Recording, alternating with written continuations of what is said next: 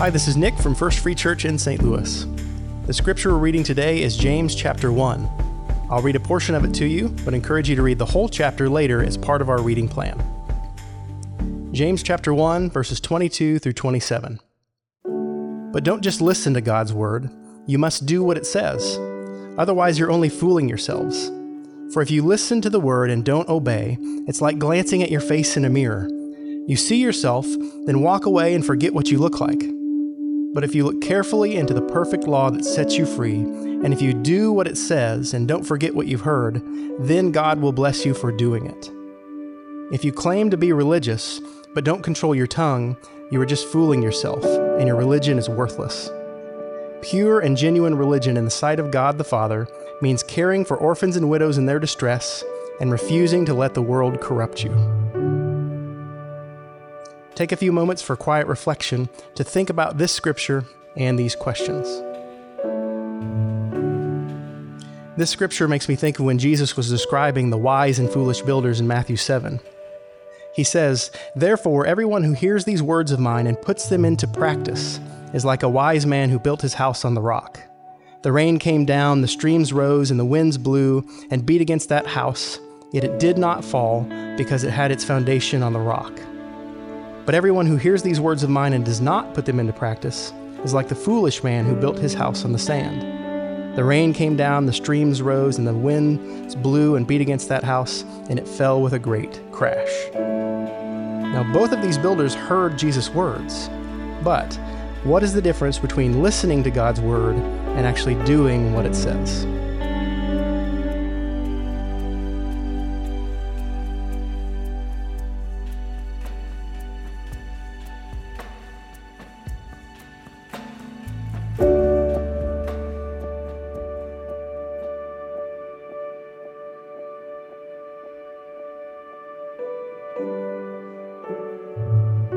Both Jesus and here James, his brother, are saying that knowing God's word is great. Yes, that's important, but doing it is even better. Why do you think that is?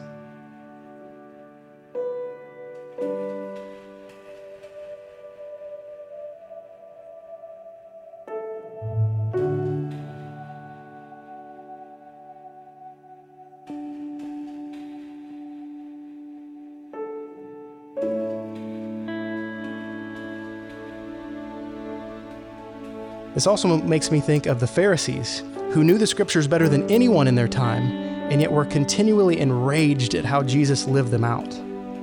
So how does stopping at merely head knowledge of God's word lead to this worthless religion that James mentions?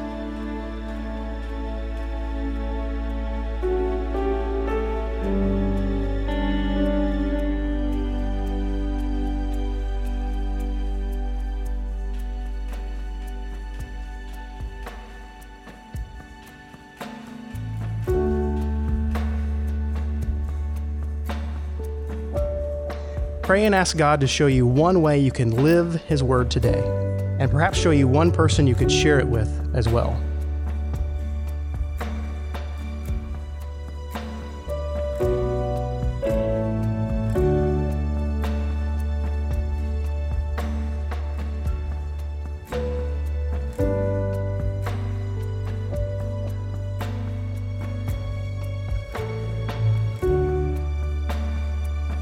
Well, thanks for spending some time in God's Word with us today. May God bless you and give you ears to hear and a heart to obey His Word.